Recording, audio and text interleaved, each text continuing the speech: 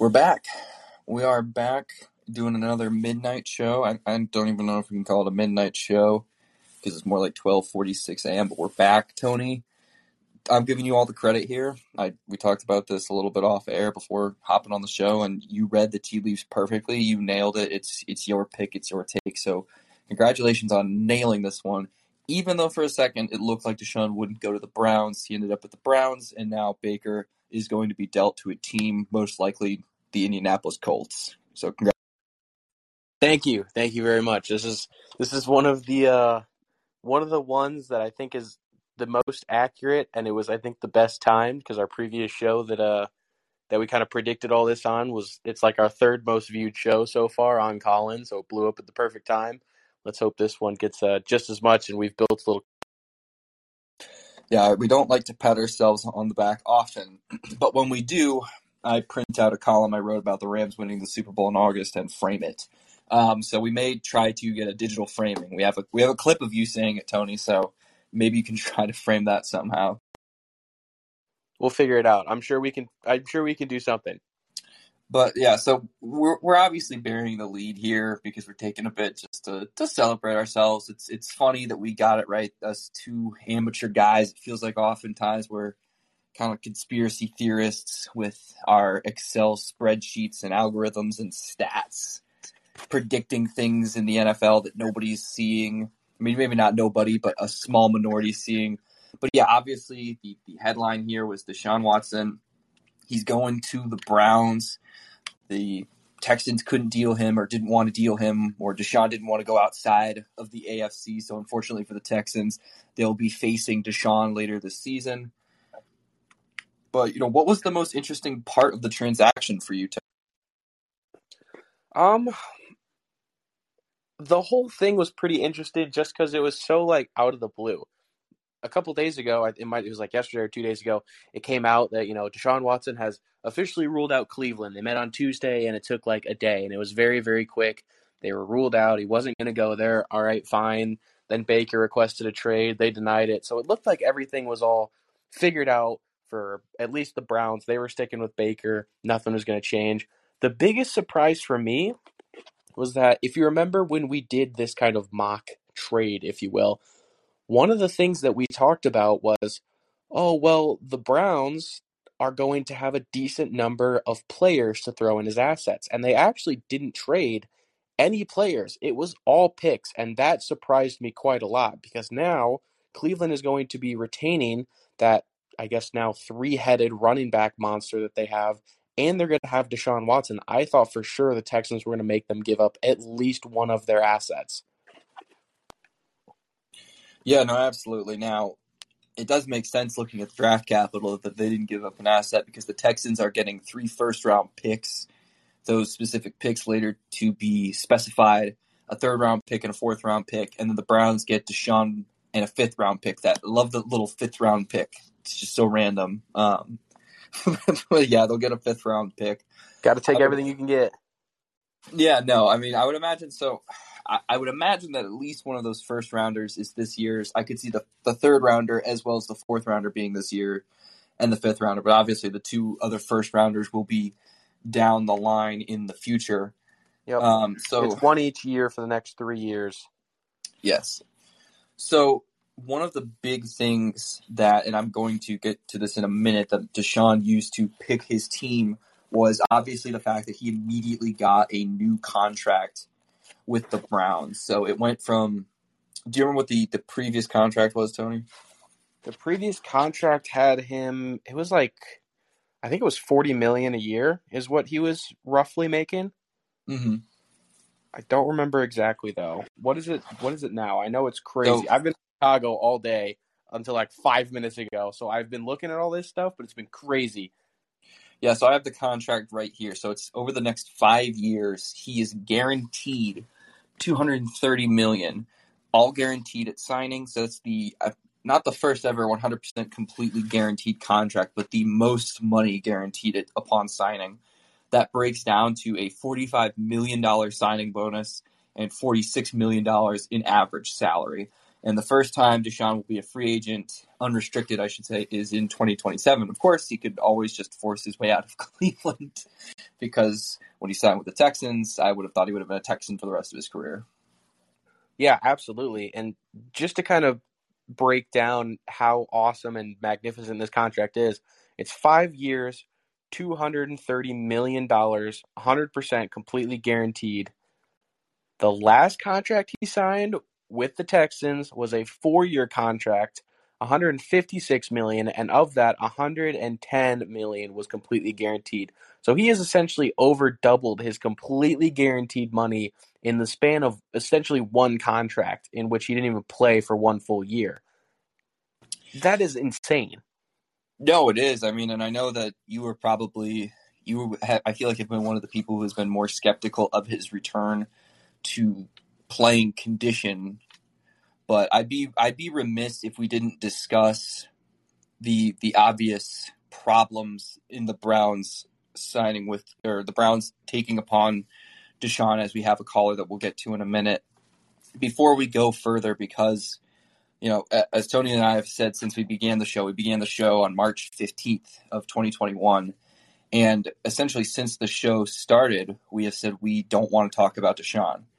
We want to have hands off of Deshaun because we can't talk about it because it's too complex of an issue for the two of us. We don't want to say the wrong thing because there are so many layers to it. But now that we have to talk about it and that we're going to talk about it, it is important to note that Deshaun Watson has 22 allegations of both sexual harassment and sexual assault, I believe, and that the cases that were brought before a grand jury in Texas were labeled as not being sufficient.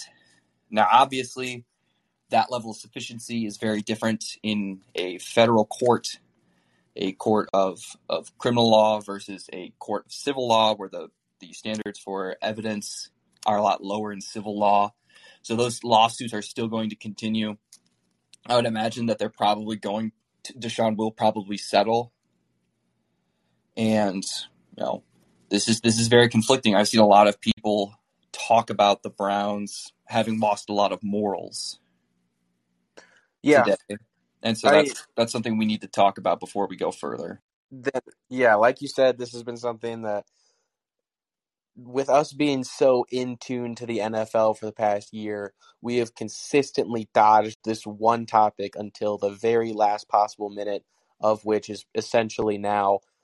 We've done a good job, and we've done it completely out of, we didn't know the legality of it. Frankly, we still don't know what all is going on with this. We know that he is essentially past the bare minimum bar to be re-eligible for the NFL. We pretty much know nothing beyond that. So at this point, all we can say really is he was a great player on the field. We had no idea what he was doing off the field at this point. We'll see what he does now, and we'll see what the future holds.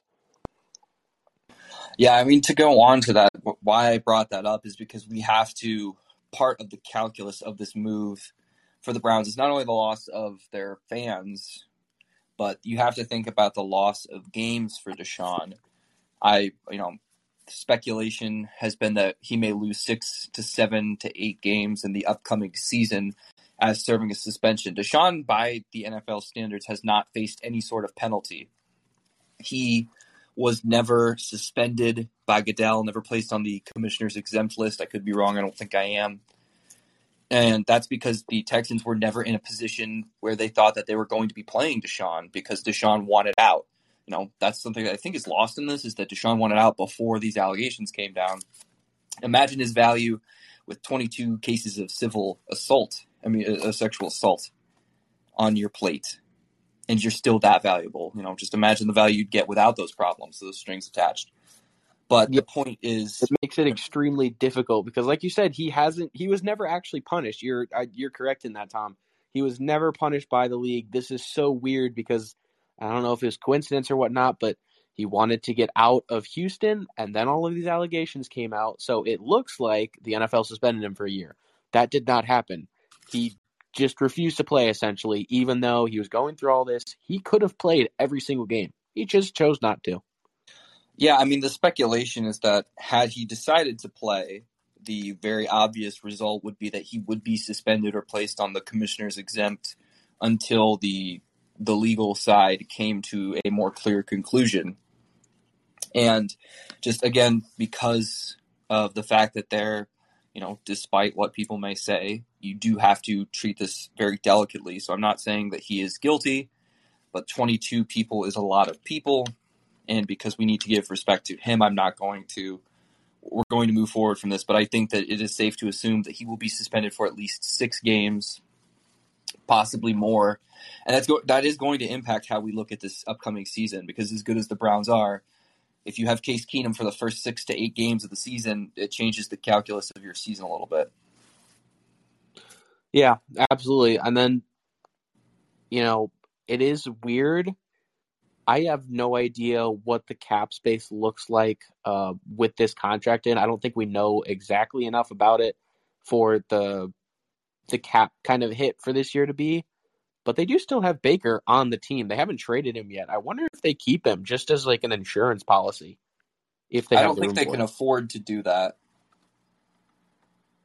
I have no idea how, I guess, team friendly this contract is going to be for this season, because they might have kind of taken that into account where, this guy could miss some time.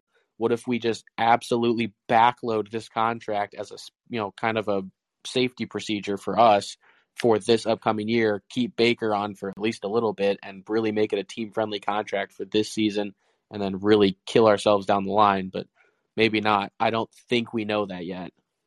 Well, so according to Sport Track and another contracting website, his cap hit is only $10 million. He has a base salary of $1 million and a signing bonus of $9 million.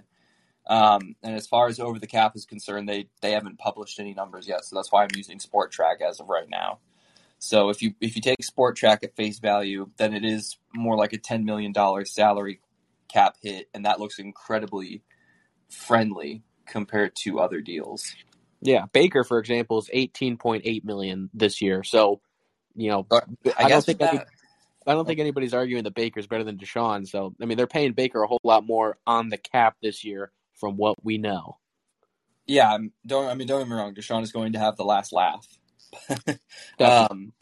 But from a salary perspective, yeah, I guess it's a lot more team friendly than I originally imagined. Which, I mean, I guess it is financially possible to keep Baker. As far as over the cap is concerned, from a Browns cap perspective, they seem to be fine. They're still $16 million. Yeah, and that's given the. I'm assuming you're on over the cap. That's what I'm on, saying the same thing. That is without the $10 million for Deshaun in there. So even if they were to throw on $10 million for Deshaun, they still have $6 million that they are under that cap level. So they could very realistically keep both those guys on for at least a little bit, and still sign a couple guys, maybe one or two pretty decent guys before the season starts. Yeah. So let's jump over to a little bit of more nuance than just immediately diving into the cap ramifications and the trade ramifications for Baker. How should Browns fans feel about this? Because, as a Panthers fan, this was a very, I guess, possible reality for me, that I might have to weigh my fan base against having someone on my team who's been who has 22 claims of sexual harassment and assault against him. So how should Browns fans feel now that he's on the team? Because I've seen reactions from "we're going to the Super Bowl" to Steelers fans saying, well, how do you like it now that the shoe's on the other foot? And then Browns fans just saying, I'm done with the franchise. I don't think I can do this. Yeah, well, this is where it gets weird, because morally, of course, until any of this stuff is definitively proven, you can only go off of what we really know. And all we know is that there are allegations, and he's trying to work his way through them. Like you said earlier, he will likely just settle these out. And if he just settles them out, then we'll probably never know completely exactly what has happened or what has not. He's just going to pay to get it essentially out of the media and get it off his back. At that point, morally, it's kind of up to you. Do you trust the guy or not? That's completely up to you. In terms of his actual play, in the last episode we did, I prefaced a lot of what I said with, if he can come back like he was in 2020, essentially. With the last time he played a full year in in which he really, he was one of those top 5-ish guys in the league that you could kind of rely on to be always consistently at the top. If he can come back and do that, honestly, I don't think this team is really going anywhere crazy. Like I don't think the Browns are a bad team. I think they're a pretty decently good team.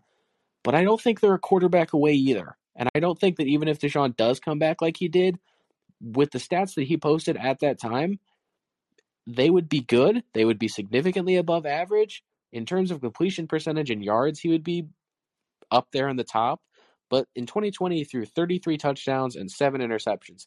That's not bad at all. But we're consistently seeing guys break 40 now. We're consistently seeing guys put about 7 or under while throwing high 30s, low 40 touchdowns. Those top guys are going to outplay Deshaun if he comes back exactly like he was, as fresh and as great as he was. So, as great as he is, I don't think he suddenly puts them in Super Bowl conversation at all.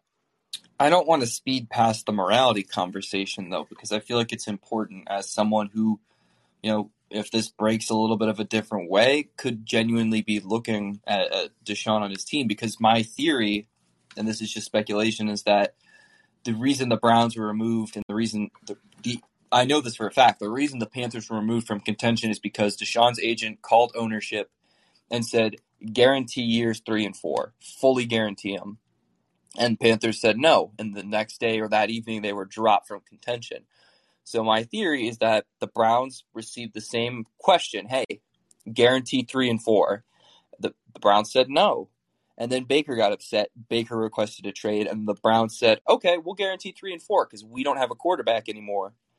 And so, maybe if that breaks a little bit differently, I have the Panthers because on the one hand, he was never convicted. He was charged, not charged, I believe. He all that happened was the grand jury wasn't there to say he was guilty or not. It was just simply to say, is there enough here for a case? And the answer was no. But the moral gray area of having 22 civil suits or however many civil suits lay against you, and if you just settle them, like that's not at all telling of the result. If you settle that many cases, like that just feels like an answer in and of itself. Yeah, I can see both sides. Like, yes, there's a morality issue of if he were to settle this in the court system, it's innocent until proven guilty. He has the money to probably settle these things. If he just settles them right out of court, it's not going to look great for him. But I could see him arguing that I'm just settling this out so I can be done with it. He's gonna die on the hill of it's wrong. They're gonna die on the hill of it's exactly what happened. They're both going to argue against each other until the end of time. It doesn't seem like, unless some crazy new evidence comes out, that there's probably going to be anything new in this case. Now, I'm sure the public doesn't know a ton of stuff about this. I'm sure most of it is private in terms of evidence. But if that private evidence didn't lead to a grand jury thinking there's enough for a case, then it's probably going to continue. It's not going to go away, but he's probably just going to settle it out. And if he settles it out, then it's really a who can say moment. And you can be upset at him. You can say, oh, he definitely did it or he definitely didn't, all you want. At the end of the day, we're not going to know. It's never going to come out as completely true or completely false. I mean, yeah, but the problem with that is that he was repeatedly asked at a deposition, I believe, and just continued to plead the fifth. So what is that supposed to say? It's such a hard thing to fathom because all he did was plead the fifth. So obviously, you're not supposed to incriminate yourself. So how good does that look to plead the fifth? It doesn't look good, but we got to remember it's the American system of law. If you're going to bring an accusation, you have to bring the evidence to prove it as well. Deshaun is, as of right now, completely innocent in the eyes of the law because technically nothing has been proven. Now, has he done some things that make him look like he might have done something? Sure. But has he been proven guilty? No. Yes, of course. I mean, that is something to remember in all of this is that we are not insinuating that he was convicted of anything. He obviously does remain a free man in the legal system, but legality is not morality. All right, let's get back to the fun stuff. Okay, so Zelo currently has Deshaun ranked as 7th as a passer. This was, I believe, taking those stats of his last played season and comparing them to this year's passers, and 5th overall. So it's including, of course, the rushing stats that he adds in. I mean, that's pretty dang good if you get a top 5 overall quarterback. I know you don't think he's going to return to that form. And as we already discussed, the Browns, theoretically could lose him for 6 to 8 games and anywhere in between. So by the time, let's say the Browns lose him for the first 6 games. We'll use 6 games as the baseline. They lose him for 6 games, and it takes them the rest of the season to come back. Should Cleveland kind of just punt on the year from that perspective? This is where it gets difficult because Cleveland has now traded away so much in terms of like draft capital that they really don't have, like they can't really like draft and build around Deshaun, assuming that he stays in years to come all that well. They've lost their first round picks in the next 3 years. They've lost, I think it was a second and a third as well. They can go into free agency. It seems like they're doing pretty decently on cap. I'm sure if not, probably like tomorrow, the next year, Baker will be gone. They will have the cap space to go into free agency. They can use some stuff in free agency, but that's all they're really going to be able to do. And because of that, I think you can punt on this year, but if you can only dip into free agency and probably not really draft anybody, you might make yourself a little bit better, but you're not going to have any young guys to rely on to be like, sudden explosions in the league, like how DK was drafted and he immediately changed that wide receiver room. You're probably not going to get any crazy big guys in free agency that can do something like that. Yeah, for sure. I mean, that is kind of the gamble in trading for one of these big guys, is that you're giving up a lot of what made the team great. Now, that's not necessarily true for the Browns because, as we already discussed, they didn't actually give up a whole lot of assets in terms of players. They just gave up draft capital. But still, like you said, you're giving away the right to build yourself in the future. So that's telling about how the Browns are going to have to proceed. And this is something that I think people have really, really kind of blown up just how good Deshaun Watson was at this time. Because don't get me wrong, he was a really solid quarterback, and he was on the Texans, so he didn't really have anything to work with. That team was never that great when he was with them. He did a lot of stuff on his own. That being said, that's kind of why his yards are so inflated. He had 4,800 yards in 2020. That was his last full season. That's a ton of yards, almost 5,000 is really impressive. 70.2 completion percentage. He didn't have a run game, so he was throwing more often than most quarterbacks in the league, which the completion percentage, obviously extremely impressive. The yards, a little bit inflated. Personally, I think if you put him on a team with more of a run game like the Browns, that's going to tank pretty dramatically. He probably loses 500-600 yards right off the bat just by getting a good run game, especially a great one like the Browns have. But if we're also looking at all of his stats, he threw 33 touchdowns and 7 interceptions. That's pretty good. I like to think that's above average for sure. You know who else threw 33 touchdowns and 7 interceptions last year? Kirk Cousins. The Browns just picked up Kirk Cousins. If the name taken off of this was Deshaun Watson and Kirk Cousins was put in, this would not be that groundbreaking. A lot of people really love to sleep on Kirk. I think he's significantly above average, but even I, as a Kirk fan, I'm not going to argue that he's top 3 or 5 in the league right now and could absolutely change the Browns. That's pretty much what Deshaun Watson is for me right now. He's Kirk Cousins if he comes back completely normal. Funny enough, Zelo currently has Deshaun's placeholder value from the last season ranked 8th as overall passer, or 7th, and Kirk is either one below or one above Deshaun. So that's an interesting comparison now that you mention it. So what does this do for the Browns? Because that offense is obviously going to be dynamic, and I think that the defense wasn't the greatest unit in the league. Maybe you can correct me based on our friends from lineups.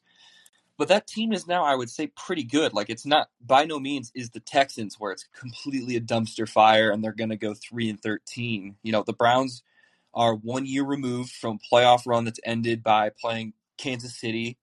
The Steelers kind of have never looked weaker as they go kind of all in on Mitchell Trubisky next year as the QB of the future. The Ravens are coming off of one heck of an injury year, just a horrible string of luck. They still finish 8-9. They look like they're going to get healthier and better via free agency. And of course, the Bengals made the Super Bowl. So, are the Browns what happened to the Browns? So in terms of kind of what you were talking about with how they were on the offensive side in terms of rushing, I do have lineups pulled up on that. I can find out how they were. Let's see, drum roll, please. They were 4th in rushing yards last year, 9th in rushing attempts, which does bode very well for them. If you take fewer attempts and get a ton of yards, you are more efficient. And they were 7th in rushing touchdowns. So I don't think that I would argue that they are the best team in the league, but I do think that they are arguably top 3. So that will be huge for them. In terms of passing, I'm not going to really knock them all that much because, like we have said 1,000 times before, Baker was injured and had a very serious injury.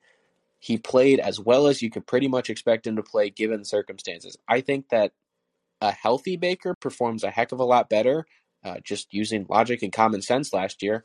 I do think that Deshaun Watson, as of right now, is better than Baker Mayfield. Do I think that he's better enough to justify this contract, especially with all this stuff going on?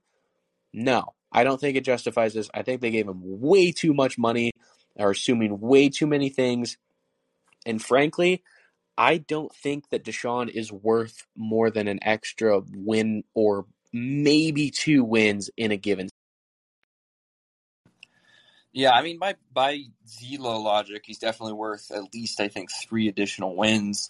But that, of course, is comparing him to a down Baker Mayfield, so it's not exactly an apples-to-apples comparison. But so what was the Browns' ranking by lineups? Just their pure ranking defensively. Defensively? Yeah, defensively. Because I think we can assume that the Browns' offense, there's no reason that it shouldn't return as a top-tier rushing offense, and there's no reason with Deshaun at the helm it shouldn't be a top-tier passing offense. So, I'm not particularly worried about how the Browns' offense is going to look. I think it'll be really good. The only thing they need to do is get some people to throw the ball to. So how about their defense? Defensively, they were pretty much perfectly average, slightly above average. They were 13th overall. Their strengths were passing slightly a little more than rushing, but they were pretty evenly middle of the pack in every category, which honestly is not a bad place to be. It's not like some of these other teams where, you're really dominant in one space but are terrible in another and could be, taken advantage of. For example, the Buccaneers are exactly like that. In terms of rushing, they are top 5 in every major category. In terms of passing, they're dead last in pass attempts and pass completions against, simply because they were terrible, so teams were throwing at them a ton because it was working. So if I'm the Browns, I would much rather be, consistently middle of the pack with some room to grow. Their only down spots, according to lineups, which are some pretty bad ones, they ranked 27th in red zone touchdown percentage and 28th in fourth down percentage. So those aren't great stats to be bad in, but other than that, they're pretty solid. Okay, so that's interesting. So with, again, the assumption that the offense will be perfectly fine and will, from the passing perspective, get better than it was last year. The rushing game will stay top 10, top 5, wherever you want to place it. And the defense is a little above average. Where does that put the Browns, in your opinion, in the division? Because we've had, as I said, the Steelers appear to be a good defensive team, but the offense is going to have a lot of question marks with Mitchell Trubisky. That might be, besides Deshaun, one of the biggest wild cards in that division. The Ravens, of course, they have a former MVP on their team, but it was a very injured year, so I don't think we actually really saw the fully healthy Ravens pretty much ever. And then we, of course, have the 10-7 Bengals, which did make the Super Bowl, but I'm also, we'll see a lot of regression to the mean, I think, with the Bengals in the upcoming season, as is typically custom for the Super Bowl loser. So where does that put the Browns? Are they 1? Are they 2? Are they 3? Are they 4? Like, where? I think they're vying for the 1 position with the Bengals.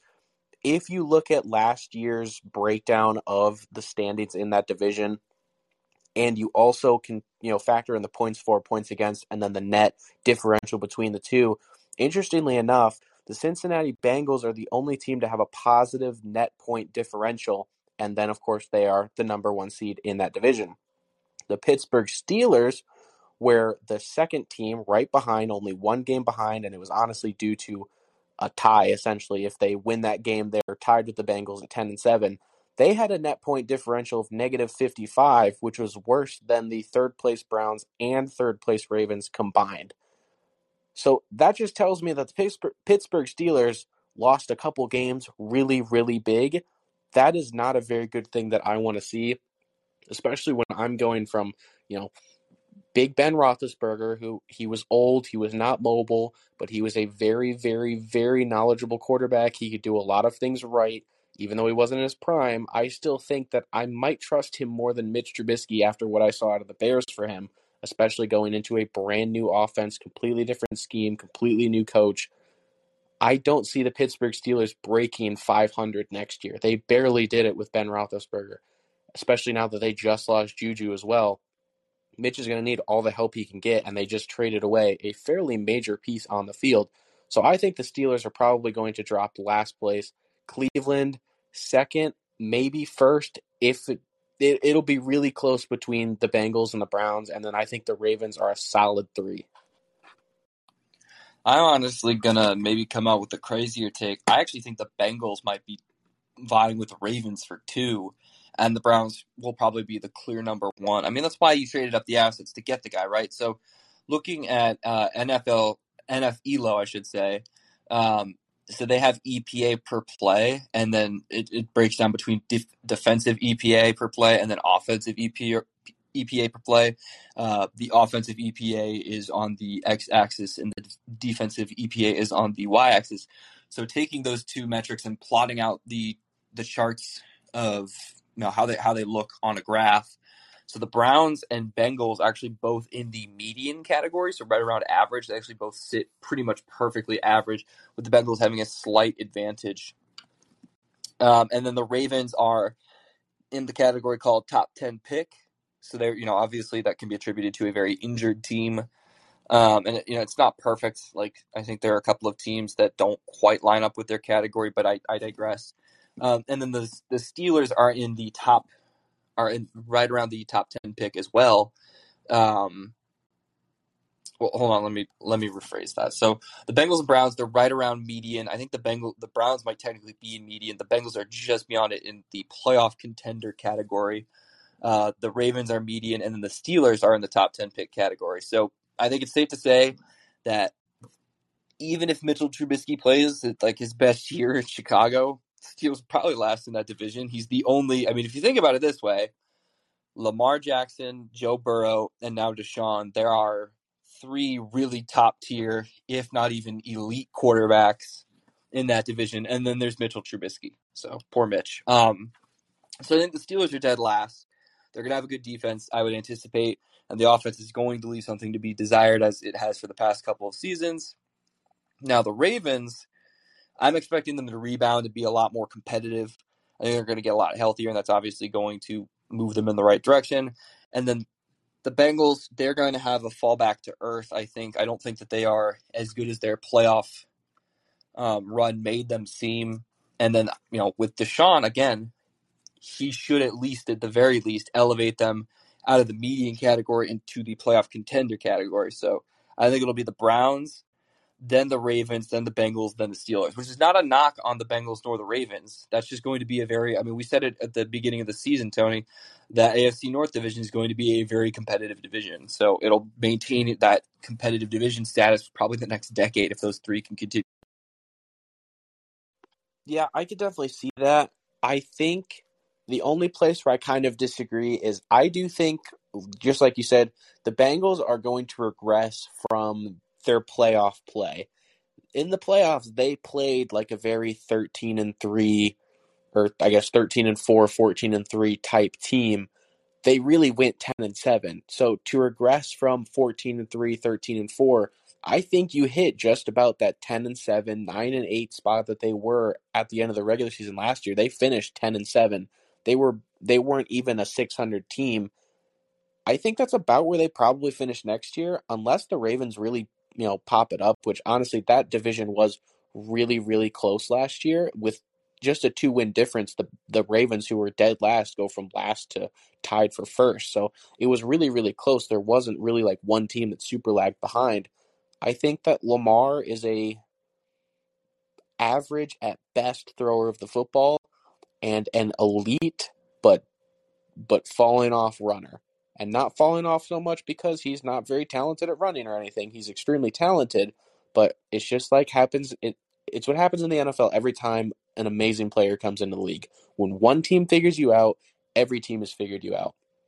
And most teams are starting to figure out when you play Lamar, there's certain things that you can do to limit how much he can run.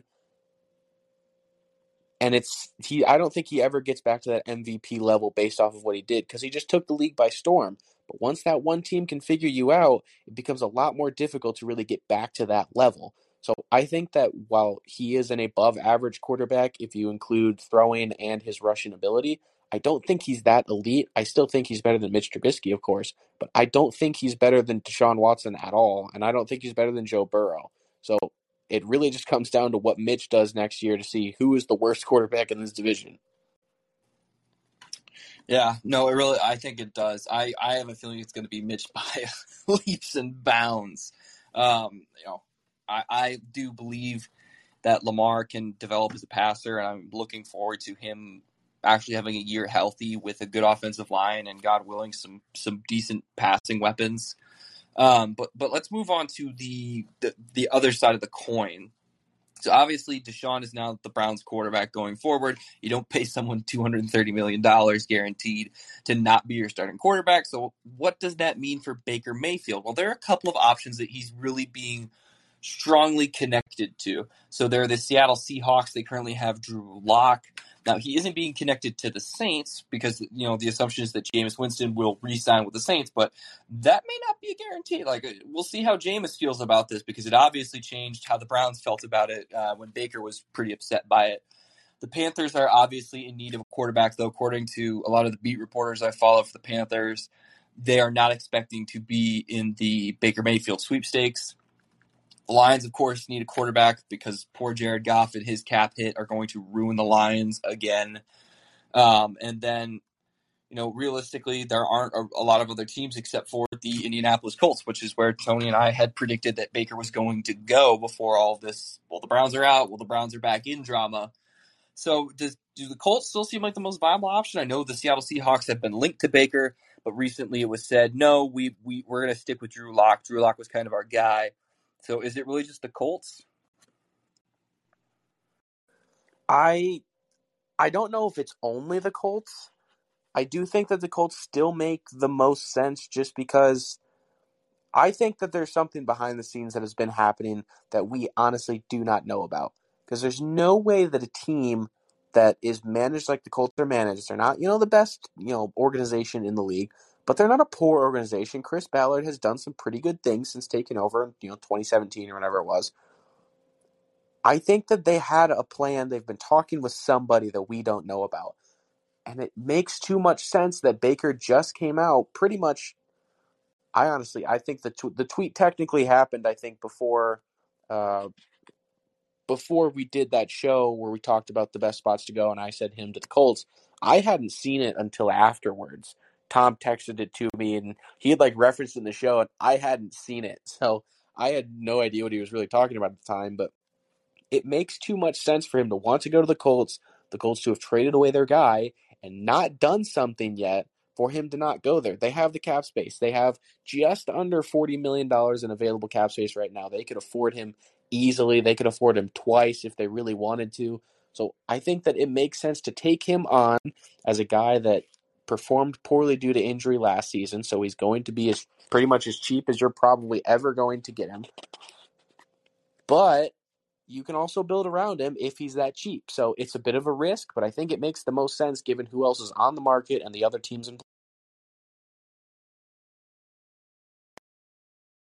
Yeah, I mean, I think it makes a lot of sense. I would imagine because as we say, oh, well, the Browns don't have a lot of assets to build around Deshaun Watson. Well, the easiest way they can get assets is by sending out Baker Mayfield. He can probably pick up a pretty penny from the Colts. Now, I think the Browns are probably at the disadvantage of they need to trade him for cap reasons. And, the Colts are like, well, we know you have a quarterback, and you're probably kind of desperate to move him. So maybe we're going to make it kind of, drop the price a little bit. So I could definitely see that. But the easiest way to get a couple of picks, I would imagine maybe a couple of seconds, a second and a first, something of decent value. Maybe not even that. Maybe it's like a second and a fifth. But I would imagine that, yeah, that's how you get a lot of assets back. Now, my only qualm with saying Baker to the Colts is such a slam dunk is that, one, if he's being tied to the Seattle Seahawks, there obviously, I think, have to be some legs to that.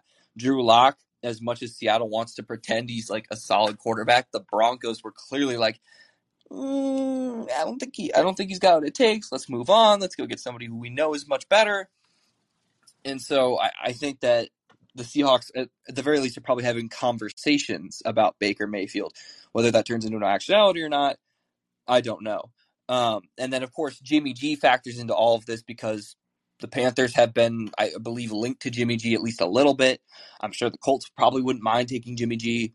And, that might lead to a weird situation where both the 49ers and the Browns have to get rid of a fairly pricey quarterback. And the teams that are still on the buying market are going to be like, well, we could just go get this guy over here, and maybe it makes him drop the price a little bit. I could genuinely see that being a possibility. So, what do you make of all that? Because could you see Jimmy G in a Colts uniform? Because I sort of can. I could definitely see Jimmy G in a Colts uniform, but I don't think that this take that you and I kind of have of Jimmy G is a solid quarterback if he's in the perfect system. I don't think that's a take that is necessarily unique to us. I think that people that are so in tune to the game, like a top NFL executive is, can also kind of see that. If I'm an NFL executive comparing Baker Mayfield and Jimmy G based off of both of their different careers, Baker came into the worst organization in the league, and whether you like it or not, whether you think he's been good or not, he was a major part in turning that team around, and they are suddenly half decent to average, maybe even above average the past couple years. Whereas Jimmy G has kind of bounced around these really, really loaded teams and not really done anything particularly special unless he's had a lot of pieces around him. And the Colts do have some decent pieces, but if I'm looking at a guy that can kind of hold his own without the help of a bunch of other people, I'm taking Baker Mayfield off an injury over Jimmy Garoppolo health. I mean, so the only reason that I think that Jimmy G to the Colts makes so much sense is that, with the rise of Jonathan Taylor, Colts have proved that they're a running force. They have a good offensive line, and I think that they have some decent weapons. So, I don't think there's no reason that the 49ers system is at least, again, Kyle Shanahan is obviously a genius, a mastermind, and has a very unique system. But it wouldn't be that out of the realm of, it's not apples to oranges, I guess. It's more like an apple to an apple. But maybe it's like a red apple to a green apple. It's a little bit different, but the overall kind of style is the same, is that we're going to be a very run-heavy team, and you shouldn't need to do a whole lot, maybe a lot, some play action and some boots, but you aren't the team. We're going to run the ball, and we have a solid defense to kind of back us up. So that's why. And then with Baker, if you're worried about the injury, but you kind of know that Jimmy G, again, like I think that Jimmy G genuinely raised his value a little bit in the NFC playoffs a little bit.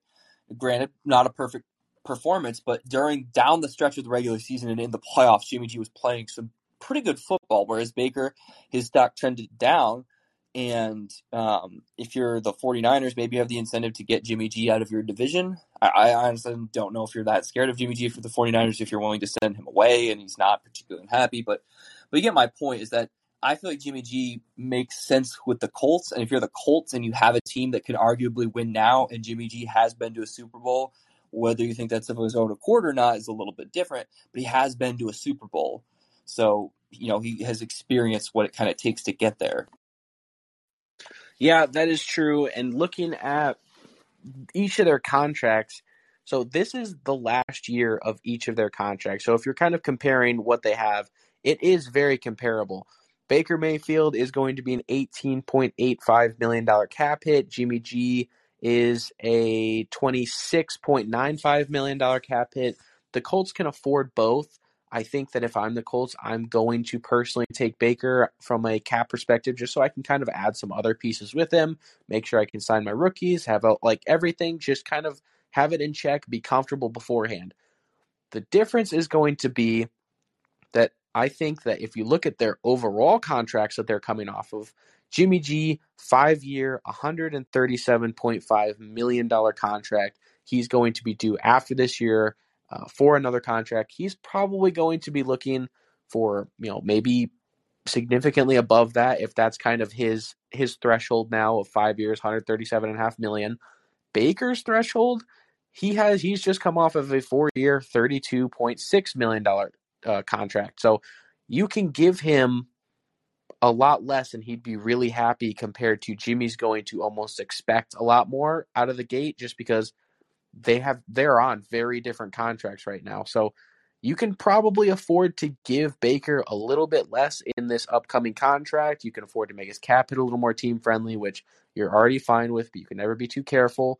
And I don't think Baker has exactly played to, unless he does something absolutely crazy this year, played to justify getting some, $35-40 million contract or per year contract, especially coming off of an injury. If he doesn't prove himself this year, it could be a lot less. So I think that for future planning purposes, I would also go with signing Baker for sake of money. And plus, Baker is younger. Jimmy G is 31.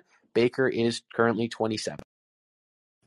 Yeah, I feel like that's probably what will be the bigger, one of the big deciding factors is one, the youth, and like you said, a little bit, he's going to be due a little bit less. Now, I don't think Jimmy G has played to the level of the contract that he has been given in the past, so I don't think you'll get a similar contract. But yeah, I mean, from a genius perspective, it probably is Baker.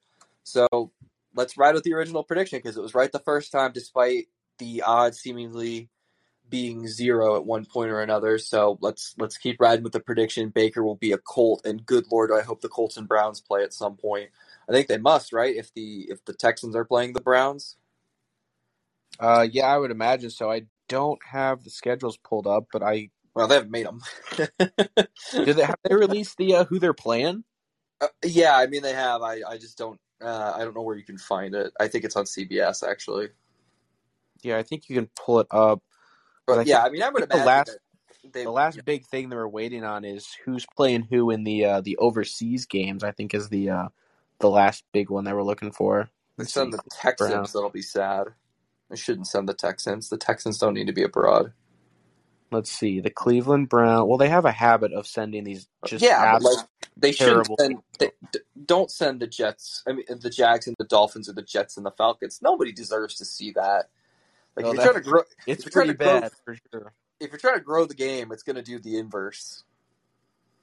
Yeah, that's why I don't understand the games that they like. Why are the Jags the home team essentially? The Jags have an international owner, I believe. So still, it doesn't make sense if you want to grow the game. Why would you send over these absolute awful teams?